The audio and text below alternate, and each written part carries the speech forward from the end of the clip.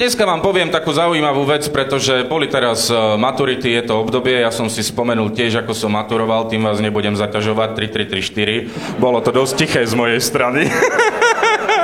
No ale potom sme šli na dozvuky, to je silný príbeh.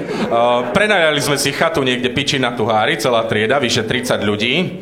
Došli sme tam o 5:00 po obede, prvá záhada sa udiala hneď, o 5:00 už boli všetci vyliatí ako váza a o 8:00 mal prísť iba alkohol, na ktorý sme sa zložili, hej? Čiže začínalo to dosť tvrdo, tak ti poviem. Potom akože klasicky prebiehal žúr, ja som mal takú sutanu farársku, čo mi ušila matka na Stužkovú do takej scénky. Ženy tancovali na stoloch v spodnom prádle, my sme všetko oblievali šampusom, najviac tie baby. A ja, jak som chodil s tou sutanou, tak som dával dievčatám strašné otázky za každým, že nechceš sa vyspovedať? Potom som sa najebal, jeblo ma. Pravím, že zoberte ma už trošku na izbičku, tak došla skupina psychokillers, odviezli ma. A teraz najväčší psychokiller, najskúsenejší zo všetkých, Pišta, mi vysvetľuje, ako grcať do koša. Vraví mi, Jari, tu máš taký kôš železný, na toto stúpiš, to sa ti otvorí, tam jebneš grcku, to sa zavre a môžeš si láškať.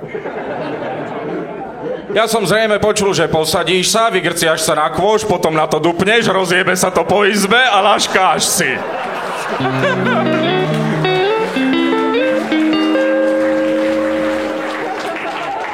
Toto keď videli chalani, samozrejme všetci jebli okamžite grcku, takže okamžite turecká izba v každom rohu šabla. Medzi tým ďalšia záhada, došiel ďalší spolužiak. Vojde do chaty, rozjebaná brada a slabý otraz mozgu. Vraví, že doviezli ma chalani z dediny od nás, tiež najebaní, ale bola zamknutá vstupná brána a nechcelo sa nám nikomu volať, tak sme dostali výborný nápad, že nás prehodia cez bránu. Tak ho prehodili a jeho rozjebalo. Mne sa polepšilo po tom grcaní, tak vravím si, ako by som využil tento čas, idem sa najebať. Teraz by to už nebolo možné, ale vtedy som dokázal ísť tie štádia opitosti, hej, že neviditeľný, nesmrteľný, teleport. Všetko toto som ovládal a vstal som, že ide sa ďalej chlastať, ni?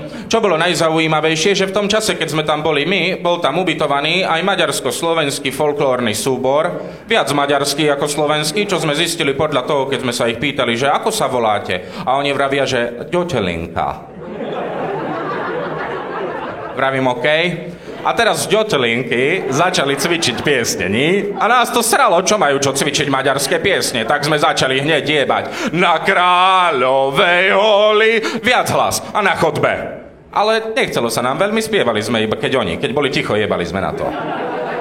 A potom vyšla na chodbu taká Maďarka, čo využil hneď môj spolužiak situáciu a hovorí jej: Ahoj, ja som Janko a páčim sa ti. A ona najnečakanejšiu otázku dala, čo mohla, a pýta sa: Mýt? A on je hneď vraví, nie, že mýt, ale som Janko a chcem ťa jebať. A potom išiel po nej celý večer, sadol si ku nej a teraz, že nalieva jej víno. A ona, že nechce veľmi piť, tak pýta sa jej, že s tou jeho maďarčinou najväčšou, že Kelvinko? A ona, že nemkel. A on, že tak kičit, že ako trošku. A ona, že tak dobre, tak jej to začal nalievať, ale vtedy si uvedomil, že keď ona bude kičiť piť, tak sa nenajebe a nedál mu. Tak zraze normálne som videl, ako mu strihlo a začali jej to takto liať do toho pohára a pritom kričal: Nem kičiť, bazmek mega!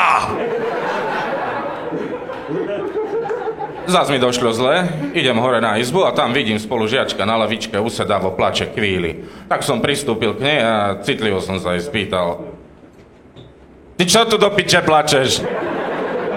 A ona, že ona je do psychokillera števa, že on sa s ňou nebaví. Vrajím, no a čo? A ona, že ju bolí srdce a tak, pýtam sa, kde je števo? A tak to ukázala na také dvere, že v izbe. Tak vravím jej, tak poď, ideme sa s ním porozprávať, si to vydiskutujete. Ona, že nie. Vravím, ale poď, som ju zdrapil za ruku, ona sa bránila. Ja som nevedel, že čo. Rozkopnem tam dvere, kričím Pišta a akurát vidím, ako Pištu takto fajčí. Tak som sa len otočil vo dverách a vravím jej, teraz sa s ním neporozprávaš. Ona už to ale videla, tak úplne ju jeblo na zem. Najviac plakala v slzách, hysáky, normálne kúkal som na to. Strašné utrpenie, na zemi plače, žena trpí. Nevedel som čo, tak som si šiel ľahnúť.